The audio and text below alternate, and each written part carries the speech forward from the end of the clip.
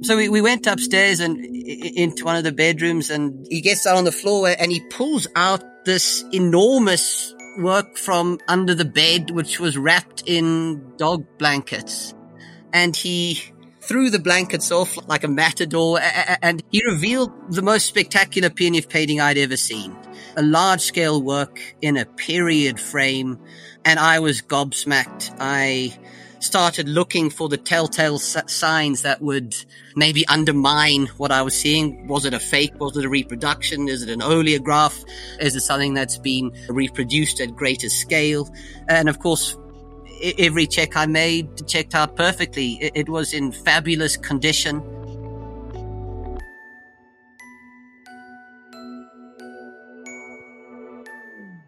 This is the Latitudes Podcast, the voice for art from Africa, and I'm your host, Refiloe.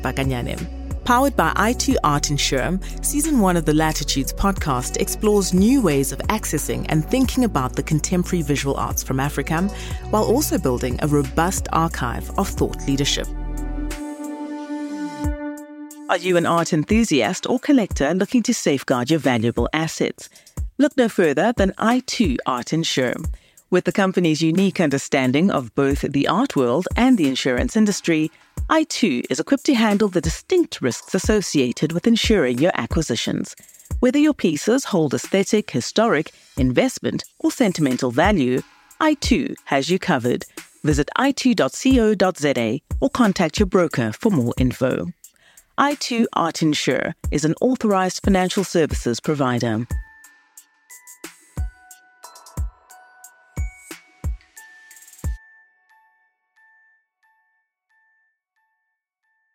This episode's guest is Dr. Alastair Meredith, the head of Strauss & Co.'s Johannesburg Art Department.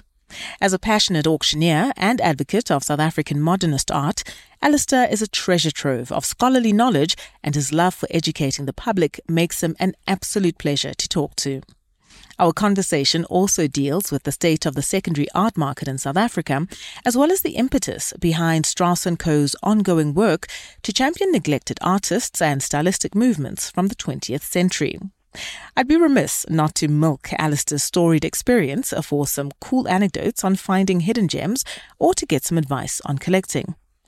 So, I do just that. Here's my chat with Dr. Alastair Meredith. Alastair, really appreciate you making the time for the Latitudes podcast. It really is an honor to speak to you. I guess for someone like me who is an outsider looking in, interested in the art world, but doesn't have a deep subject matter wealth of knowledge such as you do, could you just give me a working definition of modern versus contemporary art? It's obviously a matter of time periods and aesthetics, etc. But just give us a working definition that we can utilize for the purposes of this conversation. And then, of course, we'll talk about your own interests and what led you into the study of art and modern art. Okay. Firstly, thank you so much for having me. It's wonderful to be chatting to you. I'm very grateful. Yes, I suppose a working definition of modernism, even a simplified version, might take ages. I suppose in the South African context, we use the term mainly to talk about work produced in the 20th century in South Africa. We have a fabulously rich history of art making in this country. But if you take the production maybe from the mid-19th century to today, we would talk about the moderns as being those artists working broadly across the 20th century. Yeah. What was it that led you then, Alastair, to study art? You did your bachelor's in art history and English lit at the University of Edinburgh, and then you went on to complete your master's and doctoral degrees in art, of course, your PhD research into Cape Town-born painter Jan Juta. Yes, Jan Juta, yes. I suppose I've always been interested in art. I did it at school, but only when I was at university did I become more interested in art history. Yes, as you mentioned, I studied in the UK, and I suppose ironically I studied South African art whilst in Britain. But yes, I suppose I've always been drawn to more detailed research. And of course, doing masters and PhD research allows you to really drill down and focus on the minutiae of art making in some instances. My personal interests tend to be around historical contexts too. Yes, I love the formalist approach to looking at pictures, but I particularly like the context in which works are produced. Yeah. And just to delve more into why you like that the minutiae that you've just touched on, or the historical context, because if one has studied, let's say, English literature, for instance, and you talk semiotics and you talk signals and communication and understanding, there is obviously always what the artist or what the initial text might mean as put together or as created by the artist. And of course, the understanding of it or the appreciation of it is then completed in many ways by the viewer or the reader. Yeah. And so much of that happens or is enabled by the lack thereof or the enhanced understanding of, as you say, context by the reader. But what do you think it brings to you? To your own understanding? Of course, there's so many ways to approach looking at art. And if you, over the last few decades, have emerged some sort of newfangled ways of looking at work. Sometimes I would maybe argue overly complicated ways of looking at artworks. I am very definitely a traditional art historian. I like to know the how and the why and the where when it comes to picture making. To me, always, those are basic factual questions that always need to be asked when looking at artworks, and in many cases, questions that are relatively easy to answer. Yeah. But when it comes to understanding and appreciating an artwork, yeah, to me, that context is absolutely vital. Take an example, the sculptures of Anton van Vaux, one of our great early sculptors, certainly in the Western tradition. You know, if you were to look at his small scale works, his desk scale works now with their incredible detail, if you didn't know much about where they came from or who Anton van Vaux was, I don't think you'd get nearly as much appreciation from looking at the works. Anton van Vaux was trained in Holland, but he comes to Pretoria in 1890. Now think about that for a moment. Think about what Johannesburg looked like in 1890. There were a few sort of tin shacks on the mines. It had only been established in 1886. Pretoria wasn't too much further advanced. So for a man with a sort of deep-rooted traditional European training to arrive in that context and then go on to produce these remarkable sculptures is what is to me so incredibly exciting. He was seeing subjects for the first time. He was amazed at what was around him, enormously inspired, and he was producing works that had certainly never been seen in that context before. I love some of the practical elements around that kind of historical context. He was an artist who was used to casting in bronze or in stucco, working on large architectural scale. And when he was trying to produce small-scale monuments in bronze, he realized very quickly there was simply no artistic foundries in this country that could cast bronze to the kind of standard he was used to or the kind of standard he expected. So that practical scenario of having to find a foundry to produce his work, which happened to be in Italy, the best foundries were in Italy at the time, that's what makes his work so very special. Every single one of the works of his that we see, certainly from the earlier period, have gone through this remarkable physical journey of being carved and molded in studios in Pretoria or in Johannesburg, cast in the foundries of Rome, and then shipped back to Pretoria and then put on a train and sent around the country. This is all happening before Union in 1910. Yeah. That kind of context is what really gets me excited. Yeah. No, fascinating stuff. And of course, in this instance, you might even describe Van Vaux as, I guess, a monument of patience, if nothing else, Yes. if not only passion for his art and his work and his craft. Yeah, that really is fascinating.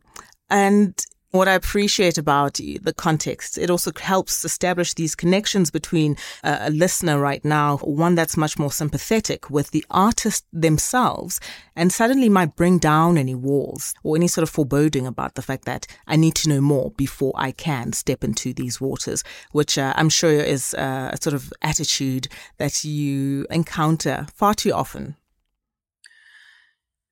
Yes, I suppose so. If you talk about wanting to know more or stepping into this world, it can be enormously intimidating. It's one of the things, one of the myths we are continuously trying to debunk at Strauss & Company is that getting into art shouldn't be intimidating in any way. You can get out from pictures, or you can get a huge amount out of pictures, no matter your background. You don't need an art history degree. You don't need to have been brought up in a collecting family.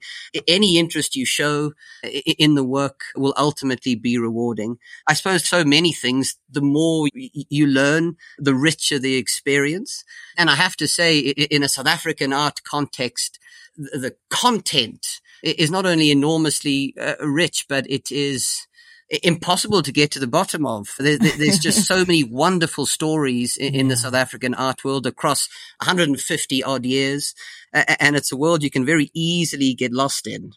Yeah. Just reading your bio and seeing a reference towards your nous as an auctioneer. We'll get into the art of the auction very shortly. But of course, as you mentioned, Strauss & Co., you are part of an ongoing initiative to champion at auction neglected artists or stylistic movements from the 20th century. And as you say, there's just such a wealth of content and artists to pluck from or to pick from. How to make that decision of who to focus on now, and of course how to profile them. What goes into making that decision? Because there are many artists that have gone either largely unknown or underappreciated. Yes, that list of neglected artists, particularly in South Africa, is endless. It's a problem we are always trying to address. And there have been a number of reasons why artists have been neglected. In our particular context, you can imagine a huge number of Black artists have been entirely overlooked over the last century. Probably the most pertinent example at the moment is someone like Moses Tladi. Moses Tladi was a little trained artist who started his career as a traditional landscape painter in the late 1920s. He came to Johannesburg. He started producing these small scale works of the landscapes on the fringes of Johannesburg. And he was the first Black artist to be exhibited at the South African National Gallery in 1931. He produced a very small body of work. He should be a household name in this country, yet hardly anybody knows of him. And that's because of the horrendous discrimination in the 40s and 50s. He essentially didn't get the recognition he deserved. Because of the Native Resettlement Act in the 1950s, he was moved from his small holding in Kensington B in Randburg, and he died heartbroken, really, in Soweto by 1959, having not painted a single thing since his forced removal. Thankfully, a small number of his works have survived. We've been lucky enough to handle a few of them over the years. Thankfully, there's enormous interest in his work now. There was a countrywide retrospective exhibition that traveled around the country between 2015 and 2016, I think, and there was a book to supplement that show. And thankfully, an artist like Moses Tladi is getting a little bit of the recognition now that he deserves, albeit posthumously. And he's just one of hundreds of artists who were terribly impacted not only by the socio-political situation in South Africa. Moses Tladi, as a Black man, was unable to visit the National Gallery or the Johannesburg Art Gallery. He had to be snuck in there at night after the museum had closed by a few close friends in order to see paintings by the great sort of turn of the century French and British impressionists and post-impressionists. That was the only way he could come face to face with those kind of artworks. But we were also impacted dramatically by the cultural boycott, really, from the 60s onwards. You need to bear in mind that our incredible mid-century artists, of which, again, the list is endless, never had an international platform. And that's because South African artists practically weren't allowed to exhibit around the world. They weren't able to visit the major biennales in Venice or in Sao Paulo, really from the late 1960s onwards. And internationally, there's this massive black hole when it comes to work by Southern African artists presented on an international platform from that period. So all these factors are at play. Thankfully, like so many economies in South Africa, the art economy developed in isolation, and artists were able to build their careers locally. Collectors were able to emerge locally, and we are still benefiting from that strong foundation. But one of the things we are always desperately trying to do is to redress those historical issues and make sure our fantastic modernist artists get a bit of a look in on the international scene. It's really fascinating and moving how the political obviously impacts the personal so deeply. And we can look back on history and talk superficially about movements and various epochs. But at the heart of it all is an individual who wants to be recognized for their talent. And as you say, then spends the rest of their life dealing or battling with the heartbreak of not even being able to be loved back by the thing that he loves so much, which is art and the art world and his contemporaries. So we can never separate the two. And as you say, context is so incredibly important. It really is vital. Yeah, absolutely. So many of particularly our black modernists who went into self-imposed exile. Ernst Mangoba, for instance, take someone like Gerard Sokoto. Gerard Sokoto, who was actually well fated during his early career in South Africa in the late 1930s and the 1940s. He goes into self-imposed exile in 1947. He gets to Paris that year.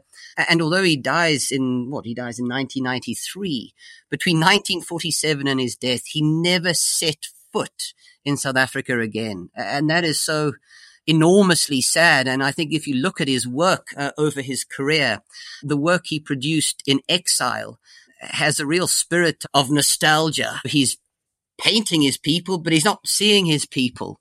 So it very much impacts the tone of his work. Dumili Feni, another sort of firebrand artist from the 50s and 60s, he goes into exile, in 1968. He gets to London in 1968, and then by the late 1970s is in New York.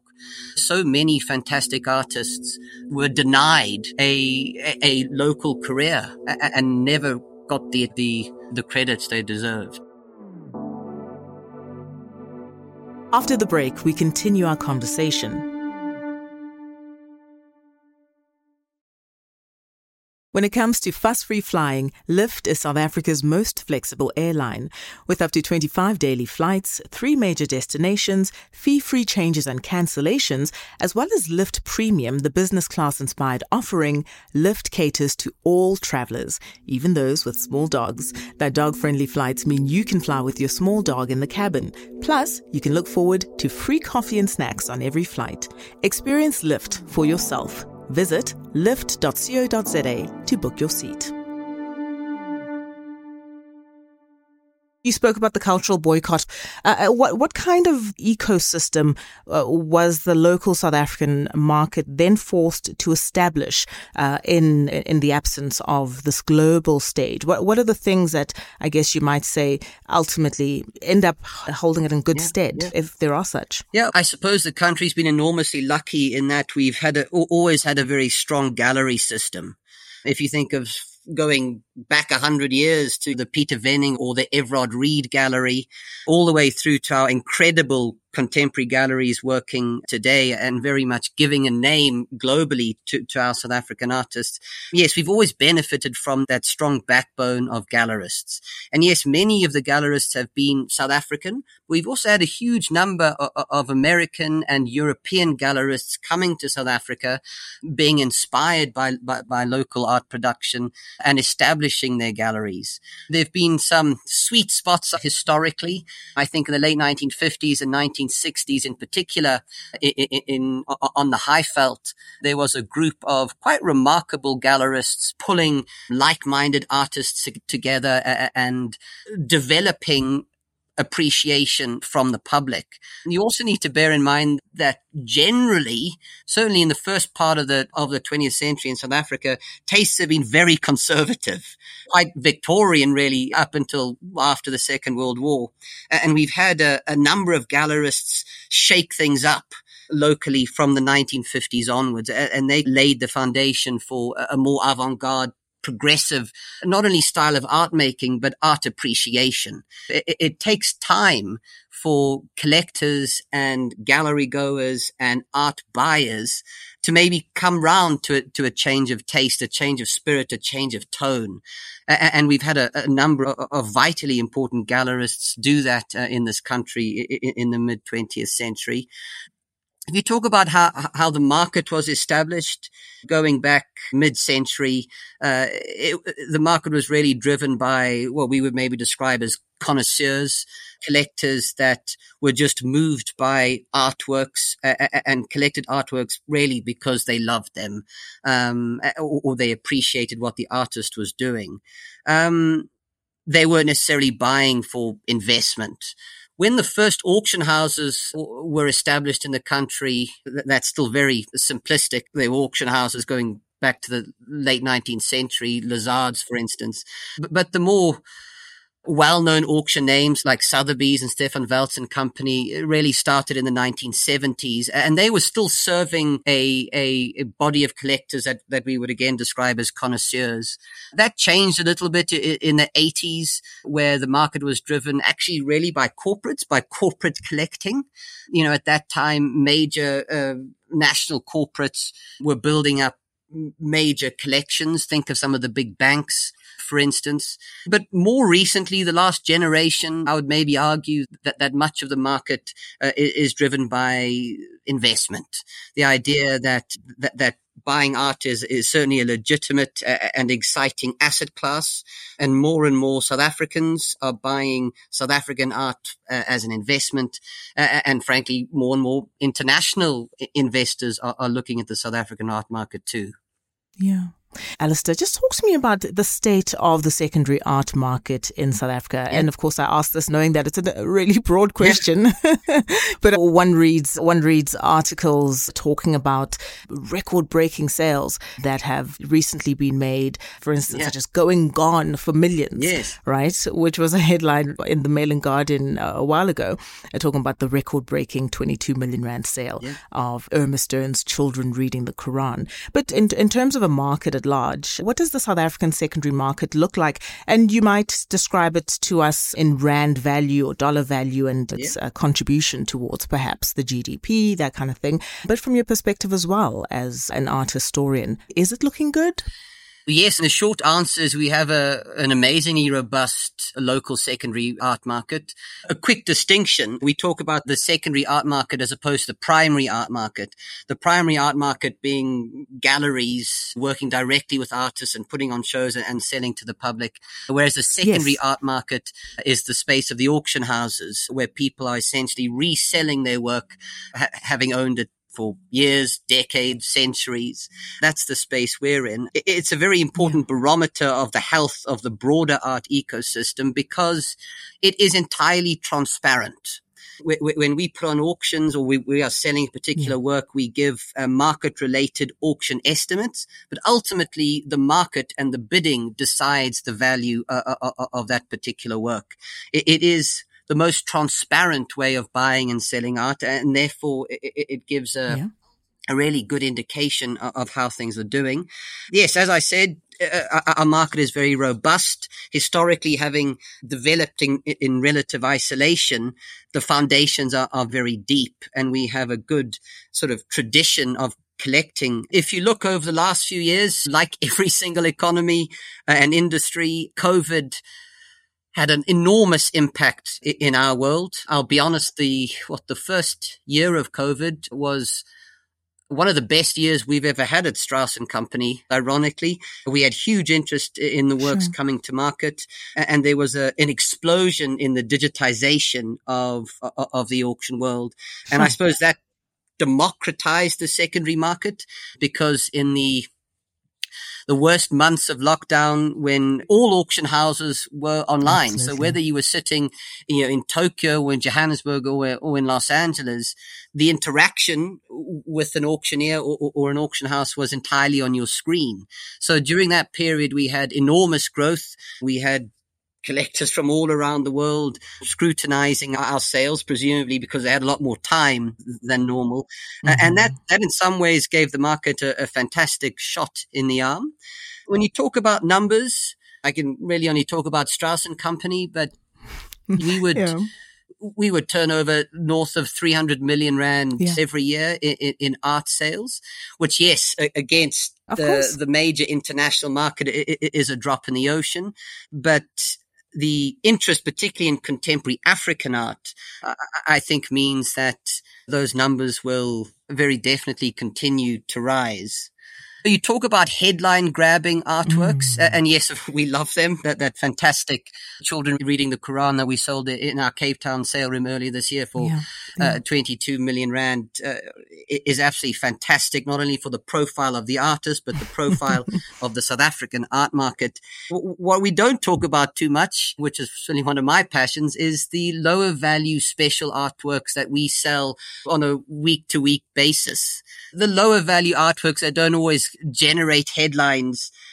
We sell thousands of works every year across online and virtual live sales that are back to back. And the interest in the lower value works is really, to me, what shows how healthy our local art market is. Not everybody can step into the market and drop R1 million on a fantastic Prella from the 1950s. People need to be able to start somewhere. Yes. And we sell works from 500 rand, 2,000 rand, 5,000 rand upwards. And these are works that often have greater historical import and, in my mind, sometimes greater technical quality than some of the much more valuable works that tend to make the headlines. And to me, that's where the real richness in our market lies. As a new collector, young collector, if you start looking at the kind of works coming on auction all the time under 10,000 rand, you can be endlessly rewarded by the options, the quality, and the value for money. That's really lovely to know, because when one looks at a marquee name like Strauss & Co., you don't figure that I can step into an auction and perhaps find something for 1,000 rand, right? Once again, perception versus reality. To that end, actually, could you talk us through a sort of selection of some of your own defining artists or artworks that you've worked with over the years, and perhaps new discoveries that you've recently come upon? I know it might be like asking someone to choose between their children, but that's what I'm doing. Fair enough. Phew. One of the more memorable pictures we sold was a frankly spectacular painting by Pierneef, a work called Farm Jonkershoek with Twin Peaks Beyond. It's a scene in Stellenbosch painted in 1928. That's the world record for Pierneef. It made north of 20 million rand, and that's going back to, 2017. But that was particularly special for me because I was very much involved in terms of collecting it and consigning it. I'll never forget, it was a Friday morning, I received a tiny little image on my phone of this painting. And the gentleman said, "I've got this painting. Could I please get a value for it?" And I asked him the size, and he came back and said it's 76 by 100 centimeters, which is a ginormous work by Pierneef. And I just assumed he was measuring the frame or had got it wrong. And I said, are you sure you've got the dimensions right? And he said, yes, absolutely. Now, a Pierneef at that scale is incredibly rare. The fact that this work had such knockout power in terms of its design and decorative elements and color scheme made it even more exciting. And I, of course, said, listen, I'll come right now and have a look at it. And he said, you're more than welcome, but I'm in Nelspruit. I couldn't quite leave then, but I left that Monday morning, probably about 3:00 in the morning, and I got to him just before breakfast in Nelspruit and showed me a whole lot of works in his downstairs rooms, mainly 19th century bronzes, things that I personally had very little interest in, sort of European works produced under license or very old German furniture, of which I know little about. And after about an hour and a half, he said, should we go up and look at the Pierneef? And I said, well, yes, I wouldn't mind. I love the patience that you display until then. So we went upstairs and into one of the bedrooms, and he gets down on the floor and he pulls out this enormous work from under the bed, which was wrapped in dog blankets, those grey dog blankets. And he threw the blankets off like a matador, and he revealed the most spectacular PNF painting I'd ever seen. A large-scale work in a period frame, and I was gobsmacked. I started looking for the telltale signs that would maybe undermine what I was seeing. Was it a fake? Was it a reproduction? Mm-hmm. Is it an oleograph? Is it something that's been reproduced at greater scale? And of course, every check I made checked out perfectly. It was in fabulous condition. It had all its punchy color. It had an incredible provenance. And we were able to agree on a price then and there. And he insisted I took it home with me. So I had this really awkward moment where I had to put this enormous and high value PNF in the back of my old Isuzu Frontier Bucky and drive it back to Johannesburg. And I had to ring our insurer and just let him know that I was carrying a high value picture. He just said to me, that's absolutely fine. But at no point during the entire journey could I be more than a meter away from the artwork. Yes. Which meant that in the late afternoon, having not eaten that day, I pretty much drove into the takeaway restaurant at Millie's on the N4 to get a pie. But thankfully got the work back safely. It caused a real stir at the time. We exhibited it at the time at the Wanderers Club. And I remember people coming in, just walking through the doors and saying, we've been told to come and look at a painting. That kind of crossover appeal is rare. And we just had day after day people just in awe of this picture, standing in front of it. And I have to say it is a remarkable picture, not only in terms of its art historical significance, but its sheer wall power. And yes, that went on sale that year. It started off at estimates of 6 to 8 million, which was very high at the time. I happened to be the only person who knew that the owner was in the room. And as the bidding went up, 6.5, 7, 8, 9, 10 million rand, I was watching the owner getting increasingly animated and sweating profusely. And when 11, 12, 13, 14, by the time it was at 15 million rand, he had his sort of wife in a headlock. And yes, the work eventually fetched over 20 million rand, which was a very special evening for everybody. Oh, what a fantastic story. I feel a short film coming on called Pierdenif and the Pie. Yeah, maybe someone listening to us can get onto that. But it's so interesting that you sit at this nexus where you're talking about provenance of the painting, but it's also a family history that comes into play. And how common is it that someone calls you about a painting that has just been collecting dust in someone's study or office? There was a rather unfortunate headline recently, I'm sure you saw it, of an elderly couple in the UK who sold what they thought was a worthless African mask for 157, and it was then later on auctioned for 4.4 million. Anyway, there's a legal case going on there. But aside from that kind of thing, how common is it to knock up against these kind of cases where the auction and the selling of a piece that has been in the family for a while, it really does change the lives of the sellers? Yeah, it does happen. I wish it happened more. I think these days with Google, anybody can just type an artist's name in and get a sense of whether or not there might be some value attached. But yes, we've had some fantastic stories. I remember doing a valuation day at the Tatham Art Gallery in Pietermaritzburg, and these two elderly women walked in with a picture covered by a old black bin bag. And I remember looking at them thinking, oh my goodness, we're going to see some horrible oleograph. And anyway, they removed this bin bag to reveal this remarkable still life painting by Tretyakov, which had been acquired in Pietermaritzburg while Tretyakov was driving between Durban and Johannesburg, and whilst he had stopped at a local bun shop. And it was bought then and there out the boot of his Cadillac, and it was hanging in a tea room for decades. And it had accrued this horrendous layer of grease and smoke. It was blackened entirely.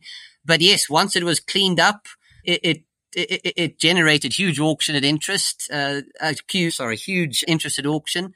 And these two lovely elderly ladies who thought they were just sitting on a decorative artwork, which we at the time valued at 400 to 600,000 rand, much to their delight, then received a payout of close to 1.7 million rand after it sold on auction. We had another fantastic story where we received an image of a work by Alexis Preller, a lost intaglio from 1969. It was an image sent to us from the executor of an estate in New York City. And we recognized it immediately as this long lost high point work by Preller.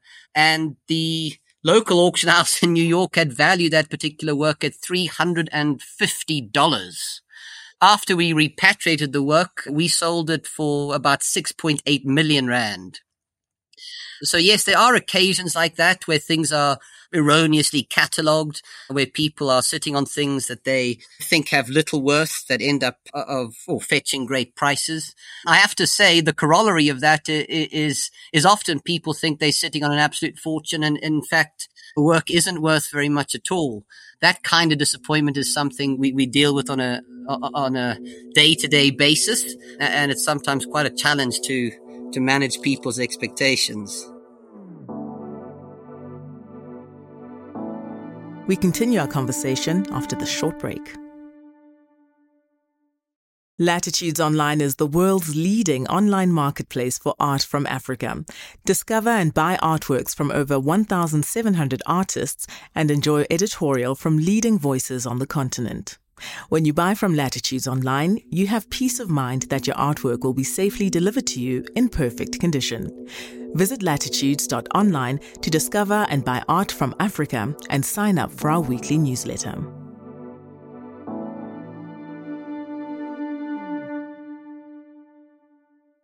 The art of the auction. Could you just put us through that process? I was looking at an online walkabout that you did in 2021 before the actual auction, but it seems as though there's a lot of work involved beyond actually stepping up to the dais and shouting out numbers and bids like a horse race commentator.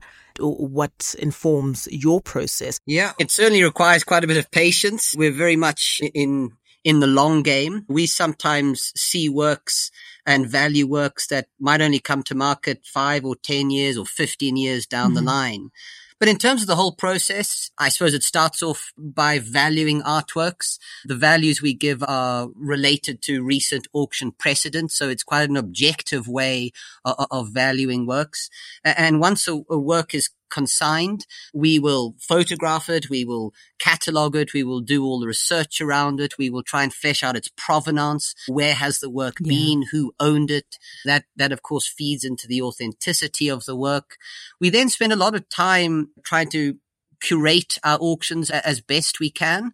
Of course, there are occasions where whatever works are coming into the market go into a broad sale of modern and contemporary art, but we also try and focus on themes. If we realize we've got a bit of a theme emerging from the works that have come in, we will focus on that. We will try and contextualize works together, relate works in an interesting way. And that's part of the way we market sales and market artworks. We also then exhibit all the works together. I always love that moment where we literally hang all the works coming up for sale in one room together. It's a little silly historic moment, knowing that all those works will never be in the same room again. They've come from all over the country, all over the world. They all have these amazing, often very personal stories, family traditions, and they're all in the room together, exhibited at one point, showing this phenomenal cross-section of South African art in most cases. And then come auction night, hopefully they all sell and go off to their new owners, whether it's in South Africa or abroad. And that process is amazing. It's very fulfilling. It's hugely exciting. And in terms of our big flagship auctions, that kind of lead time is usually about 6 months from the beginning when we start collecting works to consigning them, fleshing out themes, doing the research. doing the local and international marketing, and then actually bringing them to auction. Yes, about a 6-month process. But we have auctions overlapping all the time. We'll have multiple auctions every single month, depending on what's coming to market. Something that I want to quickly revisit, the question of South African modernists who you think are worth a read about, or in fact, if one has the opportunity to see their works being exhibited anywhere, who should people try to check out and get acquainted with? Yeah, that certainly would be an endless list. I suppose maybe topically, I think the sculptures of Sidney Khumalo and Esrom Lachai are remarkable.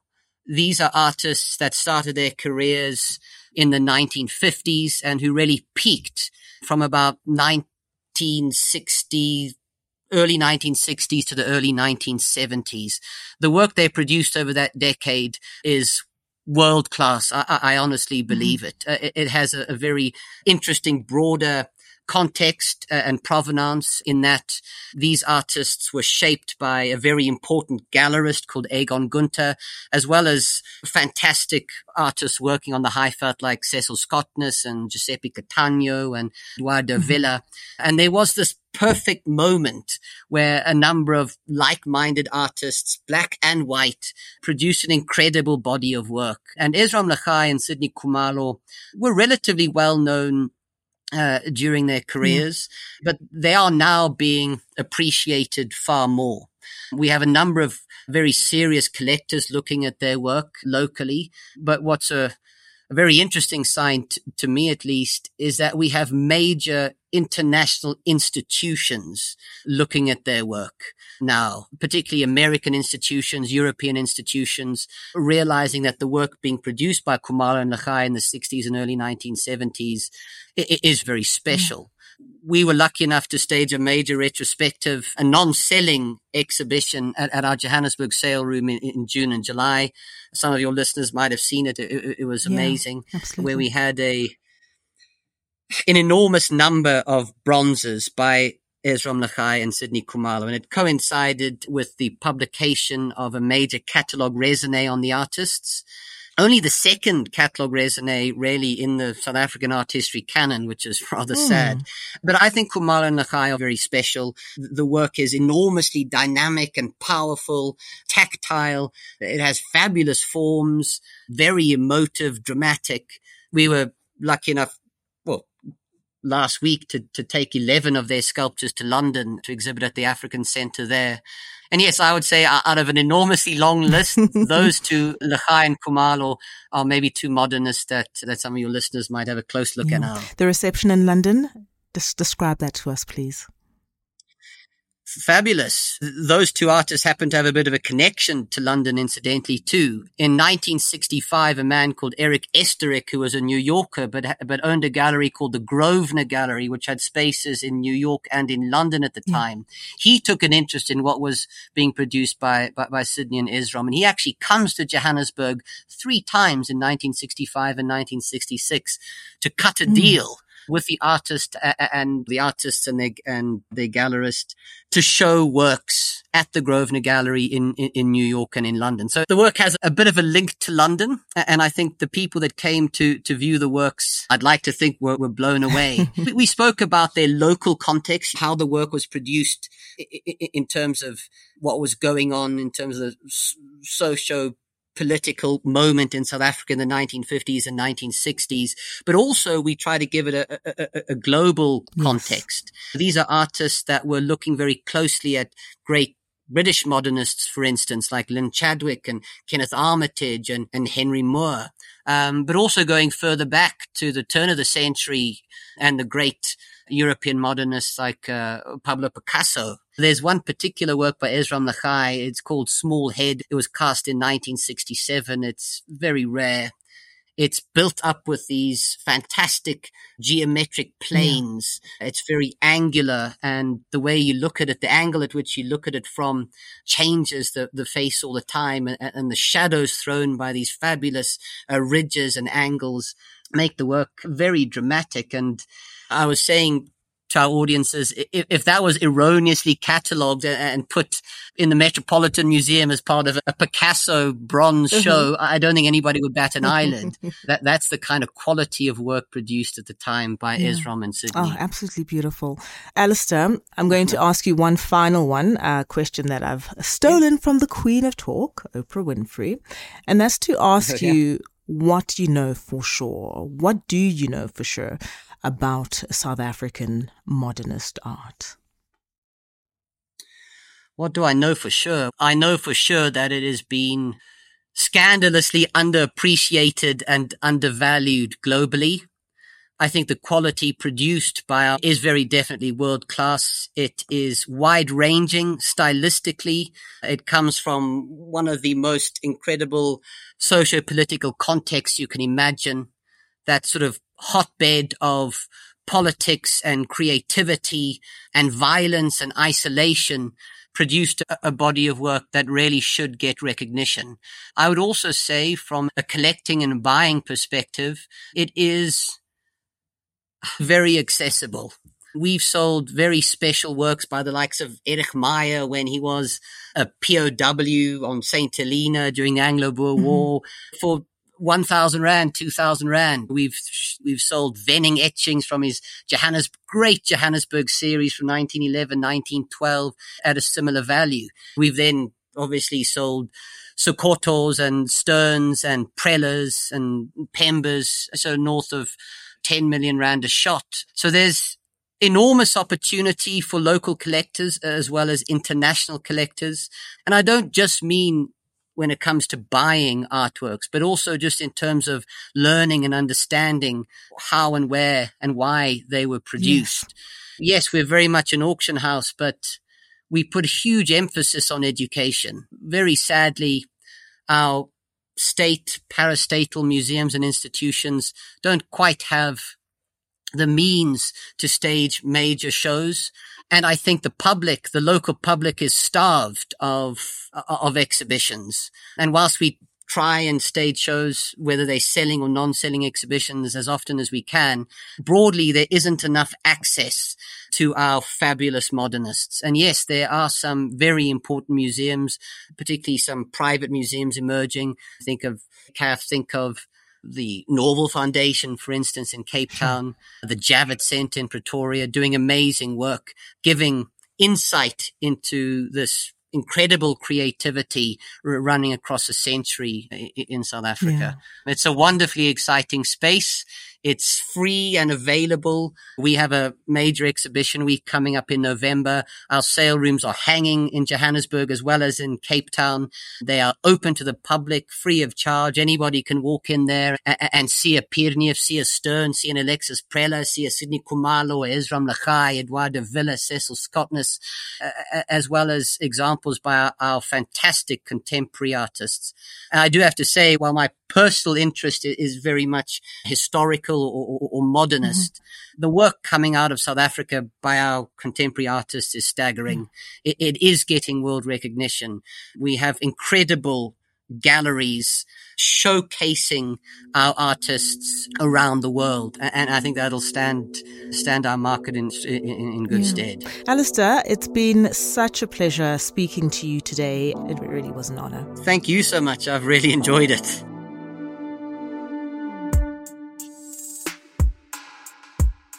Are you an art enthusiast or collector looking to safeguard your valuable assets? Look no further than I2 Art Insure. With the company's unique understanding of both the art world and the insurance industry, I2 is equipped to handle the distinct risks associated with insuring your acquisitions. Whether your pieces hold aesthetic, historic, investment, or sentimental value, I2 has you covered. Visit i2.co.za or contact your broker for more info. I2 Art Insure is an authorized financial services provider. Thanks for listening to the Latitudes podcast, the voice for art from Africa.